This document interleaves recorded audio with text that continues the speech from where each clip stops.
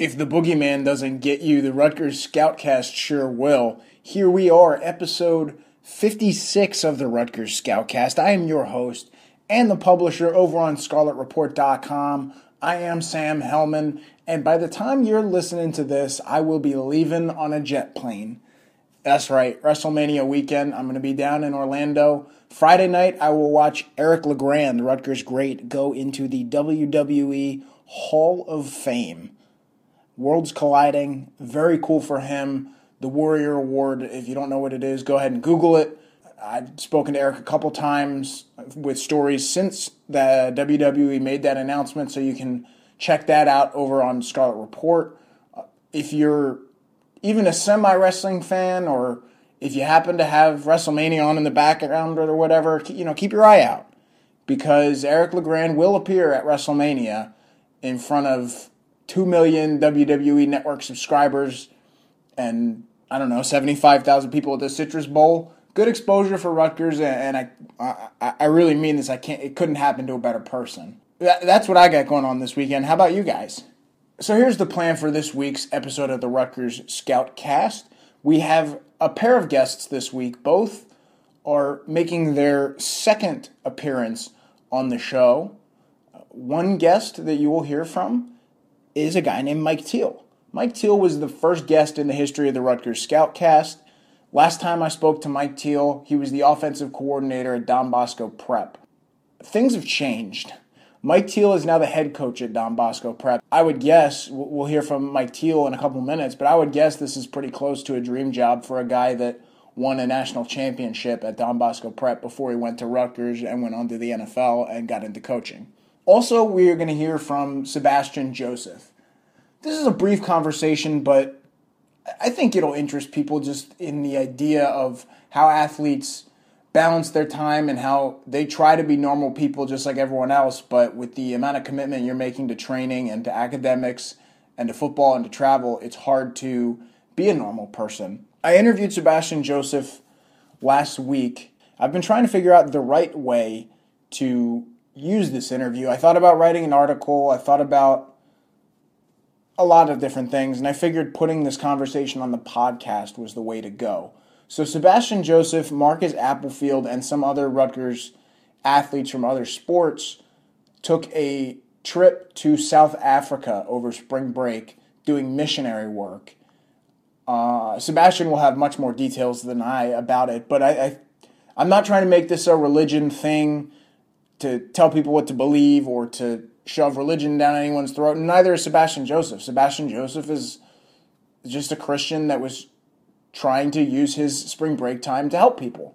And that's what he's going to talk about. You hear about the Rutgers players that have gone to Haiti in past years, going to South Africa. That's a pretty cool experience for a college kid.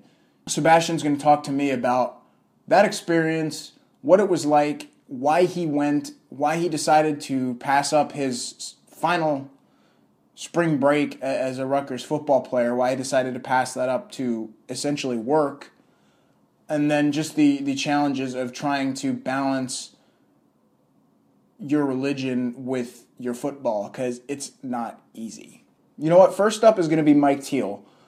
I saw Mike Teel on Tuesday. He came by Rutgers football practice with Devin McCourty and Kevin Mallist, and I figured, hey, what a great time to chat with Mike. We've had a good relationship ever since I started working at the Daily Targum, and he was the Rutgers starting quarterback, and he was going through some hard times in 2008.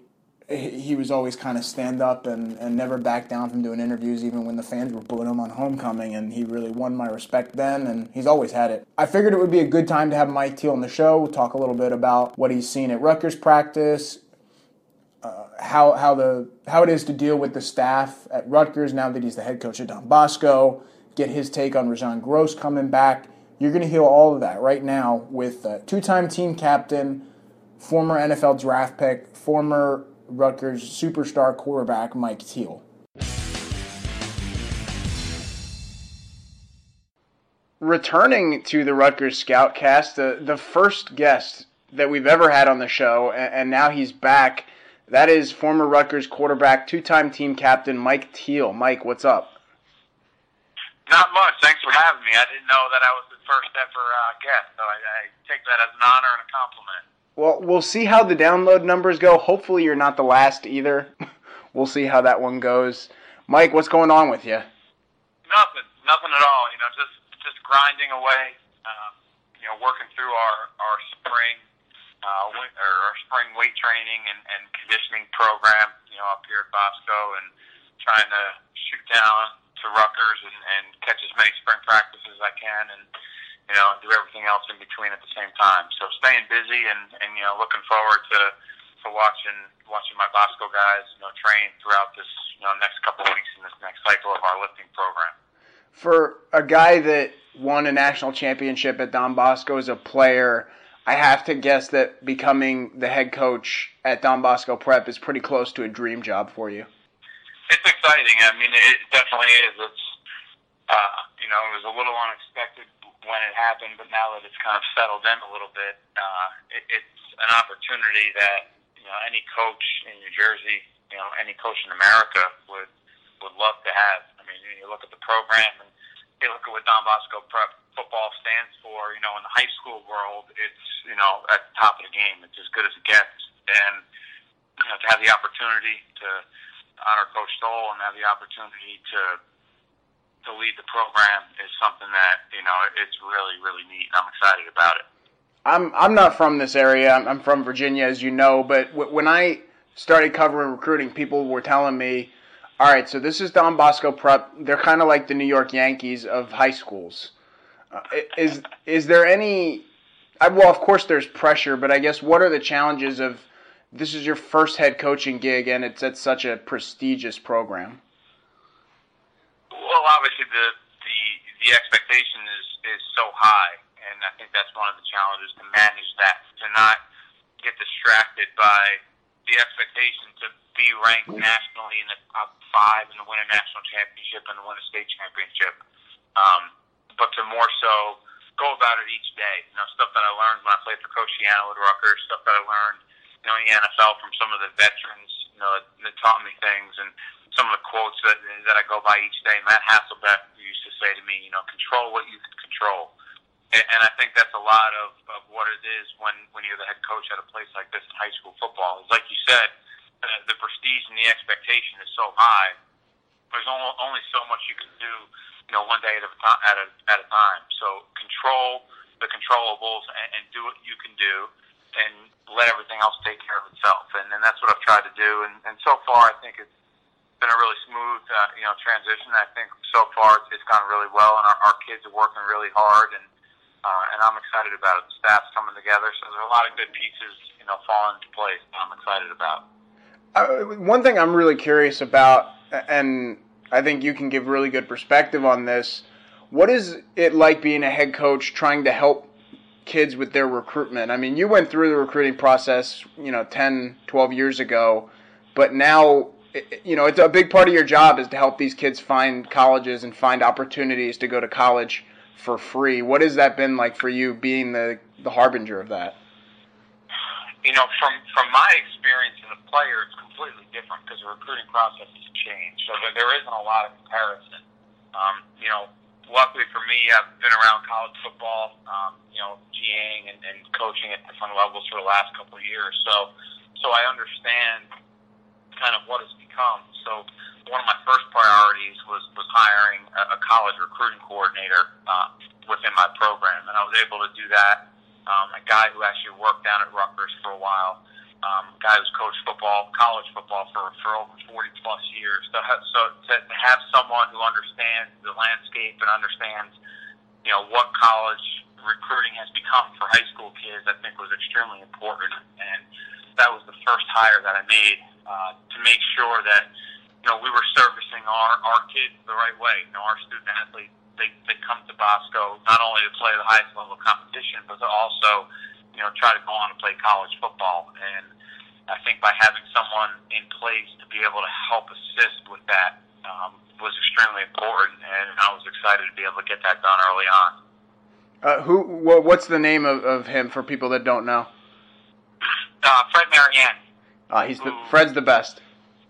Absolute best. He's been a college coach at Iona. He Schiano and Coach Flood, and really understands the landscape of what high school football has become, and just his wealth of knowledge, not only from the X and O's, but from the administrative standpoint, has been huge for me. So I'm excited and lucky to have him as part of my staff. You mentioned how recruiting is totally different now than it was when you were a high school senior. You're telling me that you didn't do tweets, blessed to receive an offer today from Louisville. You didn't do that when you were in high school? And there wasn't Twitter when I was around. I basically missed my NFL career with Twitter. I got Twitter my second year in the NFL, and that was the first time I'd ever done any of that stuff. So, in a sense, I was lucky to miss it, but at the same time, it's what it's become. It's been a social media world, and exactly like you said, the way I follow my kids is I don't even have to talk to them. I can just watch what they post, and I know where they are, I know what they're doing, and I know who is recruiting them in football. I got one more recruiting question for you, and I want to talk some Rutgers. In recruiting, what's it like for you to deal with all of the staffs in this area? People know that you're a Rutgers guy. You came from Rutgers. You were a captain there, but you have to balance that with making sure every kid explores his own opportunities. You don't want to guide people to Rutgers because you went there. What is it like to walk that line and help kids find the right schools? It's been fairly easy, to be honest. Obviously, I have a true passion for Rutgers because of my experience there and what it's provided for me ultimately since I finished. So, do I feel indebted to the place? Of course, because of what it's done for me and my family. But at the same time, as you grow up and you go through a lot of this stuff, with football and recruiting, is you understand that each kid is different. Each kid has his own personality and fits in his own way to different places. And I'll never discourage a kid from looking elsewhere. But at the same time, I think it's my responsibility and the other head coaches in the state's responsibility is to make sure that you at least bring the kids on campus and at least see the place. For me, when I was coming out, if I had never saw the campus and I had never really spent time down there, I don't know if I would have went there. And it worked out pretty well for me. So I want to try to create the same opportunities for all of my guys. And listen, at the end of the day, if it's not what they're looking for and it's not what they want, then they'll go somewhere else. But at least I did my role to let them have an opportunity to see what the place is and what it's about. Yeah, I agree. I think that people in this state, not all coaches, but a lot of coaches need to get on board with Rutgers in terms of being more supportive. You look at how many guys get their first offer or their first break from Rutgers and then burn them. I think that needs to stop. I think Rutgers has kind of earned that. Yeah, it's hard because there was a coaching change and the guys that have been there for 10, 12 years in Schiano's kind of regime, and then to Coach Flood, we're gone, and now a new group of guys came in, and Jersey is different than other places for a lot of reasons with regard to relationships, and it's tough early on, especially for Coach Ash and the guys down there now to rekindle those relationships and make sure that the high school coaches can trust them. But at the end of the day, we coach high school football in New Jersey, and we have a responsibility because there's a lot of good football players here. We do have a little bit of a responsibility to make sure that we're at least giving those guys a fair shake. Hey, so changing gears here, I saw you at Rutgers on Tuesday. You and Devin McCourty and Kevin Mallist all came to practice. What'd you think?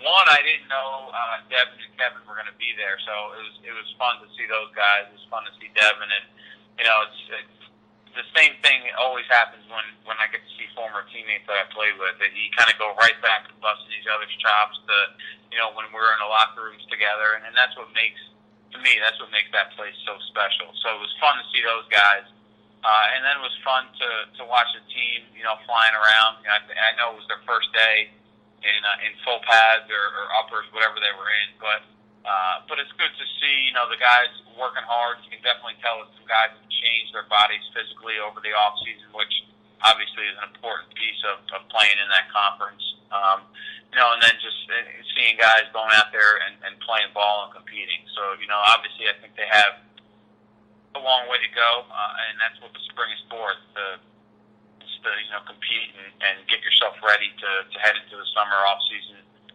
and then training camp ready to go. Mike, you know better than most the obsession with the quarterback position that happens at Rutgers. What is your take early on for what would you see at quarterback?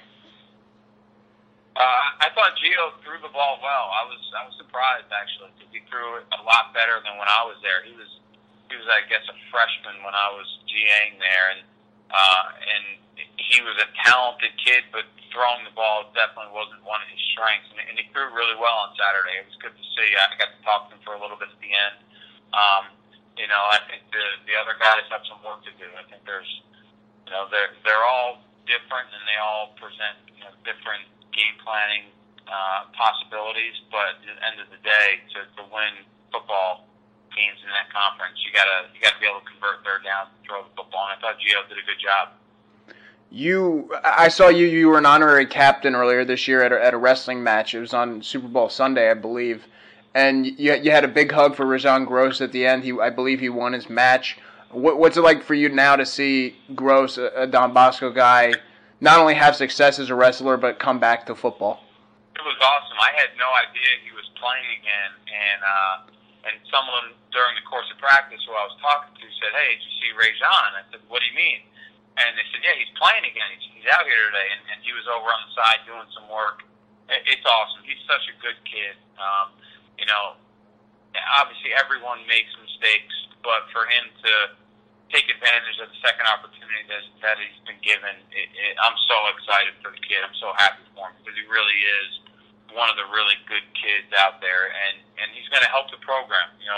He might not play a snap for us next year, but at the end of the day, he's going to make that football team better in some way, and that's what you're looking for, and I'm excited for him. Yeah, I think you know as well as I do, you coaching there for a couple years, that a lot of those guys that got dismissed, that they were problem causers, and some of them were wrong place, wrong time. And I think Rajon Gross is a good kid that learned from his mistake, and he deserves the second chance he's gotten. I'm glad he's doing well. Yeah, and that's what life's about. If you get another chance, you got to make the most of it. And obviously, he did it with the wrestling season, and I have no doubt that he will this year with the football program. All right, one more football question, one more fun question. Mike Maietti, how have you seen him develop? Is he kind of on the schedule that you had hoped when he committed to Rutgers last year? Yeah, I think so. I mean, it's always an adjustment when you go from high school to college. So the first, semester when you're in college and you're going through the season, you're a scout team guy. You're kind of all over the place between trying to figure out how to do your schoolwork and then at the same time balance football and everything else that comes with being a college student athlete. It's an adjustment, and you can tell that he's settled in a little bit now, and he's a lot more comfortable, I think, than he was. Obviously, he's got work to do, but I think the best thing about that kid is he's going to come and he's going to compete every day. And I was telling him, I said he's running with the threes right now, and he's like, I'm just trying to get better. So listen, take advantage of every rep that you get. If you get 2 reps of practice, make it the best 2 reps that you've ever had, because if you do that, you'll get 4 reps the next day, and I guarantee you that because the coaches watch the film. And that's the type of kid that he is. He's a grinder. He's going to do everything the coaches ask of him, and at the end of the day, I think he's got a really good future down there. Whenever that is going to be. Yeah, I know offensive line and quarterback are different, but Gio was running with the 4s at this time last year, and look where he is. So you never know. Yeah, exactly. You gotta prepare yourself like you're the starter every day, because you never know when you're going to get thrown into it. You got to be ready to go because you might only get one shot at it.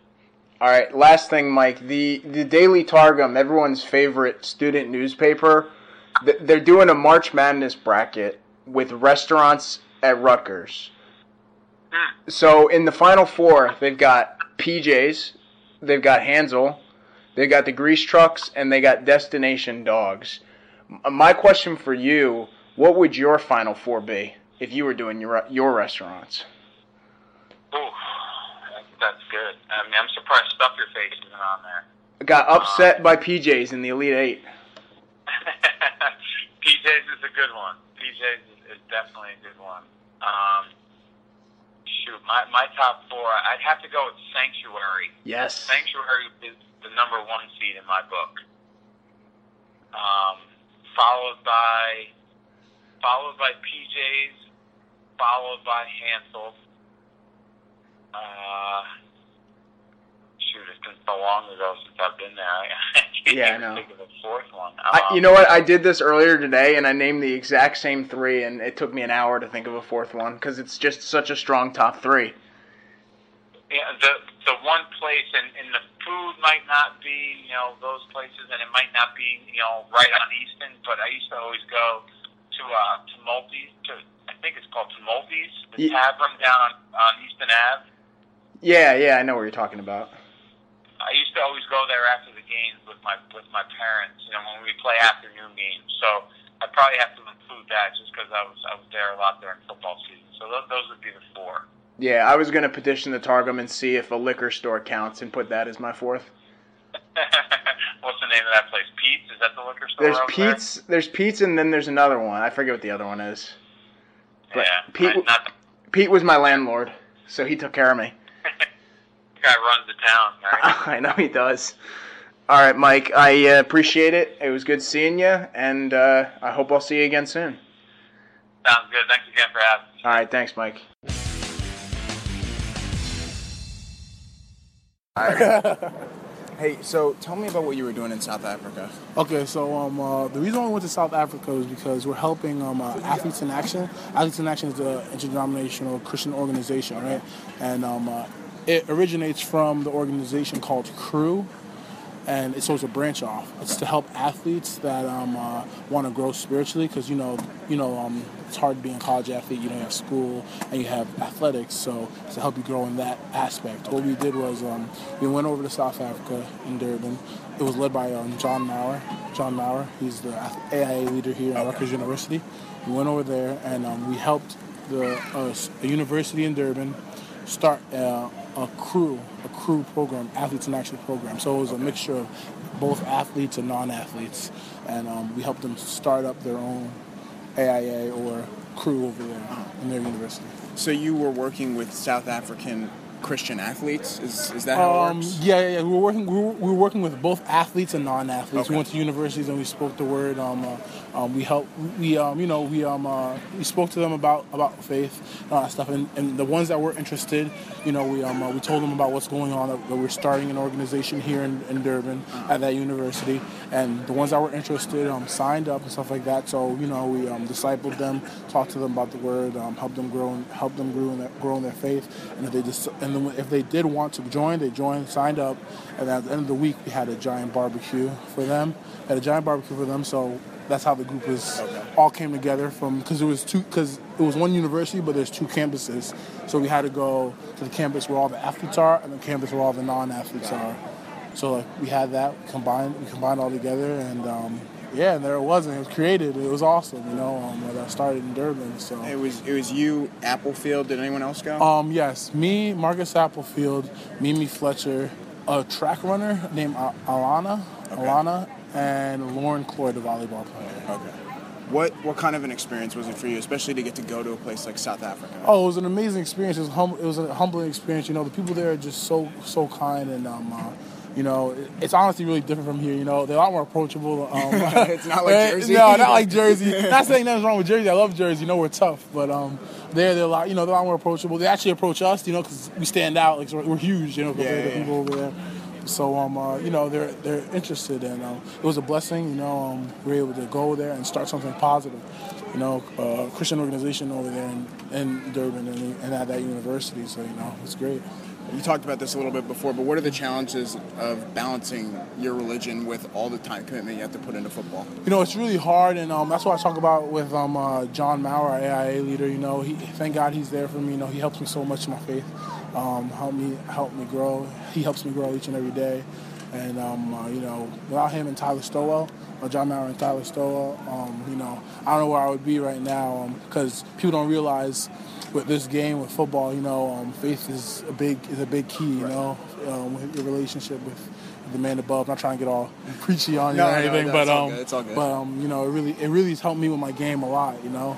Calm me down a lot. Less overthinking. Just knowing that I'm playing for a bigger purpose. Because God blessed me with this opportunity to do this. So, I'm playing for Him, just honoring Him while I play. So it's a beautiful thing. I'm sure a lot of your classmates spent spring break in Orlando or Bahamas. Yeah. What made you get like no free time as an athlete? So why'd you decide to do this in your free time? I just wanted to grow. Internally, I want to grow as a person. I want to grow. Like I said, I want to grow spiritually. I knew that. It's something that John Maurer says, just like in anything in life, you got to invest in it. So it's just like anything, you got to invest in it. And I really just wanted to grow. I don't know. It's just who I am. Something that Marcus and I and the rest of the gang, Lauren, Anna, Mimi, Fletcher, we always wanted to grow in a positive way and do something positive. And it was honestly a blessing. It was amazing. It was an amazing experience. We saw some beautiful places as well. It's not what everyone thinks of Africa. It's really beautiful. So. All right, man. Hey, thank you. I appreciate it. No problem, man. Third guest of the day is the loudest and the most opinionated, and that is Scout National Recruiting Analyst Brian Doan. Brian, we're more than a week through spring practice, and that's really the topic of conversation today. Impressions? They're working hard. You don't get to see a whole bunch because practices aren't open very often. You don't get to see much. From what I saw, I liked the zip that Zach Allen had on the football. Watching Jerome Washington, a tight end who transferred from Miami, sat out last year, battling a little nick, as we say. You can see sometimes getting out of the breaks where that explosion is there. DeCoven Bailey looks good getting out of breaks really quick.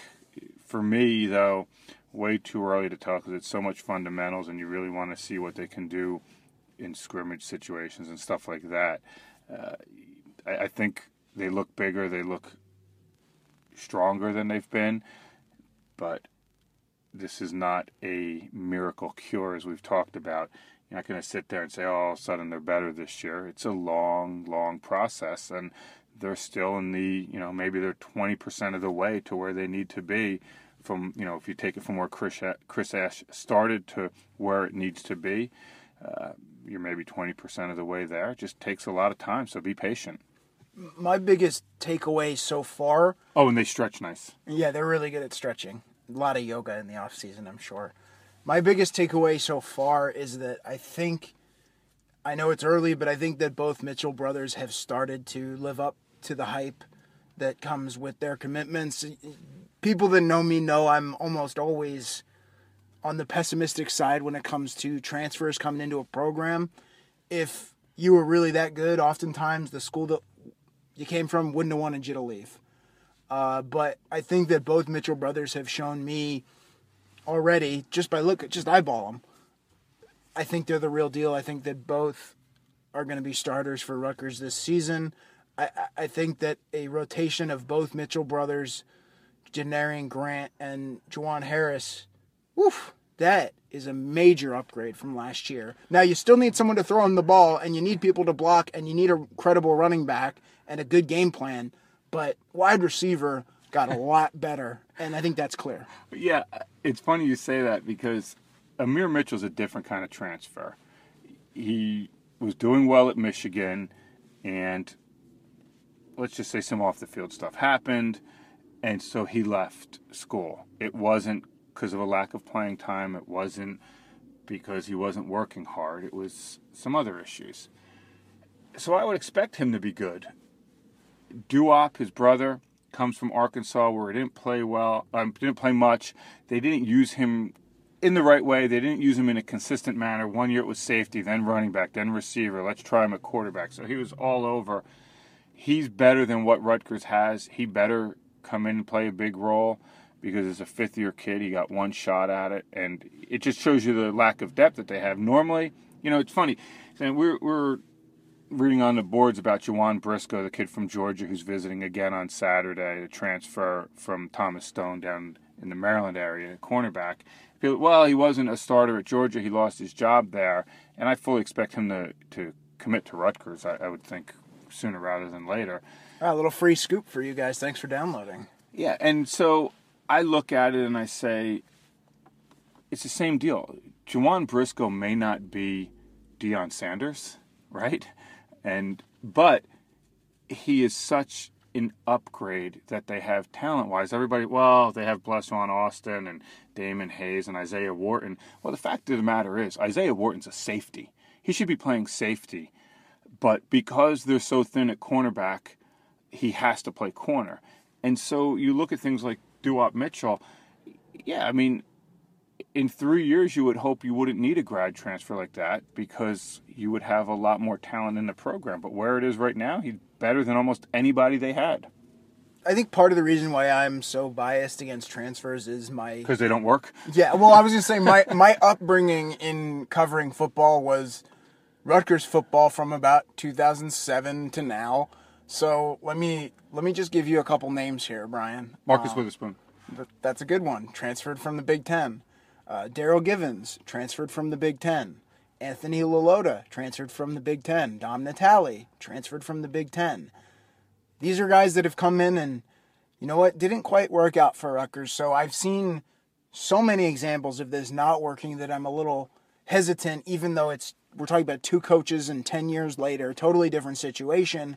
I'm always hesitant because the first round of hype guys that came in as transfers were guys like Witherspoon and Lalota and Daryl Givens, and they did not work out for Rutgers. I really can't think of many traditional transfers that have worked out in my time covering Rutgers.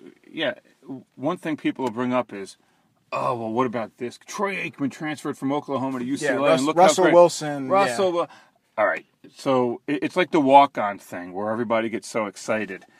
Yes, there'll be one good transfer. There'll be one good walk-on. You want to talk about the 130 that don't work out? Everybody forgets that. And that's why Amir Mitchell, like I said, is different. Okay, it's not that it wasn't working for him on the field there. If Dewop Mitchell is starting 12 games and playing a ton, he's not leaving Arkansas. I mean, it's not, I can't wait to get back home and play with my brother, even though I'm playing at Arkansas and we're going to be a top 15 team and I'm a central figure in their offense. No, he wasn't going to play there. I mean, that thing was done halfway through the season that he was going. So I look at him, I agree. Kids don't transfer because they're getting a ton of playing time. Just tell me the kid who transferred that was getting a ton of playing time and was a central player to a team. So you have to understand that going in. My other takeaway from spring practice is that Rutgers is doing a good job of working with what it has. There's so many positions where the guys that we expect to start or to contribute just are not there yet. But that doesn't mean you just don't coach linebackers because your starters aren't here yet, or you mail it in at quarterback because Jonathan Lewis hasn't arrived yet. I think Gio Roscigno's put in a ton of good work to the point where, that's who I'm betting on to start the opener right now. And Rutgers has had those positions. I think linebacker's a great example where you brought in a ton of talent to play very early. But, you shouldn't write off Deontay Roberts, who had a great offseason. Maybe he holds on to the job because of the amount of work they put into him this spring. Yeah, because he does have that experience and he has a knowledge of the defense and he has a knowledge of opponents. So he understands that. He understands the college game and the transition. And if you're starting four true freshmen on defense, you are in a boatload of trouble. And same with Jonathan Lewis. I think he'll play a lot early. I think, they'll bring him along and we'll see how he does in training camp and how much he picks up just from being so close to campus in the spring. Yes, will Deontay Roberts be better? I would hope so. You would hope they don't get worse. But is it still good enough? This is who you have. And it takes time. Just one recruiting class with some freshmen. Olakunle Fadakazi is not going to come in and all of a sudden be Dick Butkus. It takes time to develop kids. It takes time to develop depth. Even if Deontay Roberts is the starter, you're going to have the potential for 2 or 3 true freshmen on your 2 deep. That's alarming. That's absolutely alarming, but it tells you where they are. So, like I said, last year, Sam, I think we were pretty honest about what we expected. We're going to be honest again this year. It's going to be a struggle. You just want to see signs of growth. And offensively, they'll have more talent at their disposal. I think Jerry Kill will do a good job, but I go back to what I said before. Everybody that thinks Drew Mehringer was a terrible offensive coordinator, man, that's just an easy excuse. That's just, I'm going to put it on the coaches instead of the players. It's an excuse. And it's for people saying, well, how can we be that bad? You're that bad as a team and as a program. That's why you have a new coaching staff, and that's why you're rebuilding.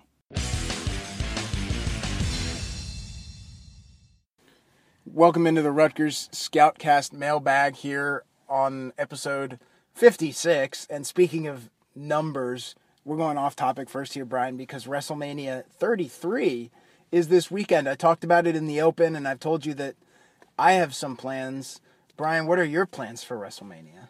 See, my kids have a 10 a.m. soccer game, both of them, on Sunday, and then they play lacrosse in Montgomery at night. So that's my plans. And other than that, I'm going to be hoping that there is really no big Rutgers news because you will not be around to cover it. And I don't want to be covering. I want to be coaching my kids. Look, before we get to the WrestleMania stuff, Sam, here's my question for you. How upset are you that one of our favorite coaches, Speak for yourself. Jim Panagos, who is now at Temple, was a D-line coach at Rutgers, I went to Pitt, now at Temple, tweets out a picture of him and Brock Lesnar, who he knows really well, that he did not bring Brock Lesnar to Rutgers to where you could have had a photo op with him. Now, I do have the photo of you with Kyle Flood wearing the championship 7-on-7 belt. I know that's I remember when I visited you at your apartment, you do have that picture framed on the wall. Yep, right next to me and Julie. Yeah. But how is that upsetting to you that Panagos never brought Brock Lesnar to Rutgers campus? Here's the thing. This is on the Rutgers administration. This is 100% Pat Hobbs' fault. Because Monday Night Raw that night was at the Wells Fargo Center in Philly. Temple's there. If Pat Hobbs could do his job and bring Monday Night Raw to the rack, we wouldn't be talking about this. That is pretty good. Although I will say... One more quick thing, slightly more serious before we go into the back on topic in the mailbag. For people like yourself, Brian, that don't care whatsoever about wrestling, what do you think is the significance of Eric LeGrand going into the Hall of Fame and what that can mean for Rutgers and branding and actually having positive news in front of 2 million viewers? It's always good when it's positive. It's always good when it's Eric LeGrand because he is such a great deliverer of a message. And he's so, I tell you what, I remember when he finally got out of the hospital and we went to his house and he had a thing for everybody to come talk, his mom, Karen and everything. And whenever you talk to Eric LeGrand, and it's such a sad story. There's no other way. But then you talk to him. That guy has the ability to lift your spirits so quickly and so well. It makes you feel so good about things, and you say, well, wait a minute. Here's a guy that's been dealt a very tough situation, and he doesn't complain. He's always positive. He's always upbeat, and people are going to see that. And like you said, this is the Super Bowl of it's wrestling. A big deal. I mean, it's, let's just say that the entire city of Orlando, which, lovely city, we all love Orlando, right? No sarcasm there. The entire city is shut down for this event. It's a whole weekend thing. I know a lot of people don't care, but they've got 2 million subscribers that are going to be watching, and you've got an entire city that's going to be talking about Eric LeGrand tonight, Friday night. It's so good on so many levels, but I think the biggest thing is it just continues to bring awareness to spinal cord injuries and trying to find a cure for all that stuff. It's very tough to deal with, but it's also very uplifting to listen to him. So I think it's awesome.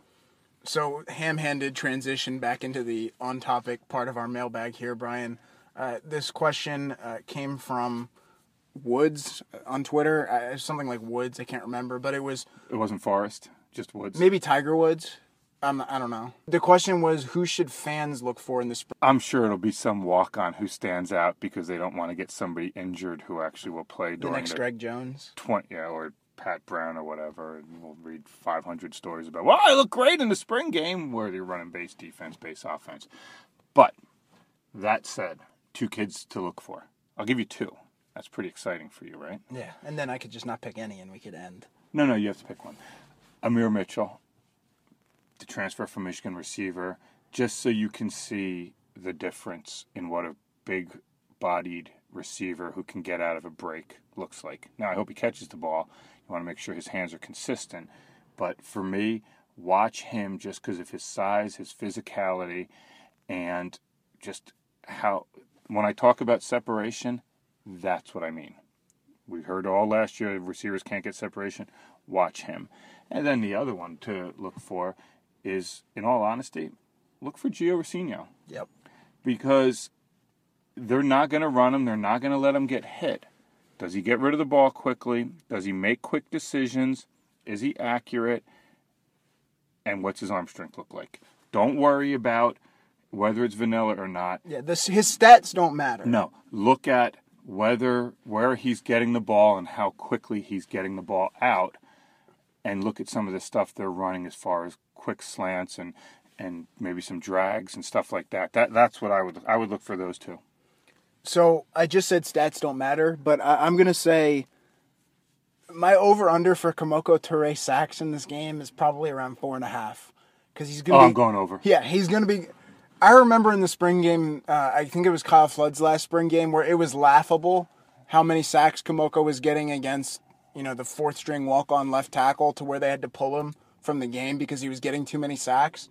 You're going to see that again. So I think Kamoko Toure is the one to watch, not only because he's an exciting player, but because I think for the fans that actually pay attention and know his story and his problems that he's had the last couple of years, it could be a nice little bit of redemption moment going into the season. Wrapping this show up literally from the bowels of High Point Solutions Stadium. It's been a busy week at Rutgers football, and it's only going to get busier when the practices start to get more serious, the visitors start to get more excited. That's going to keep going. Stay tuned to ScarletReport.com. Our members have been getting some good coverage, and that's only going to continue the rest of the way.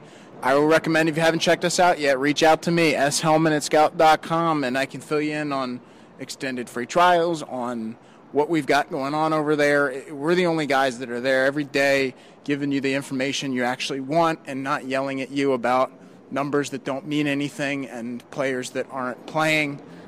So wish me luck in Orlando this weekend. Maybe I'll see some of you guys there. I know I'm not the only wrestling fan or the only Florida guy on the site or that subscribes. So with that said, I am the host of the Rutgers Scoutcast, Sam Hellman. Please shoot Mike Teel messages on Twitter or Sebastian Joseph. Let him know that you appreciated their time. Thanks for listening.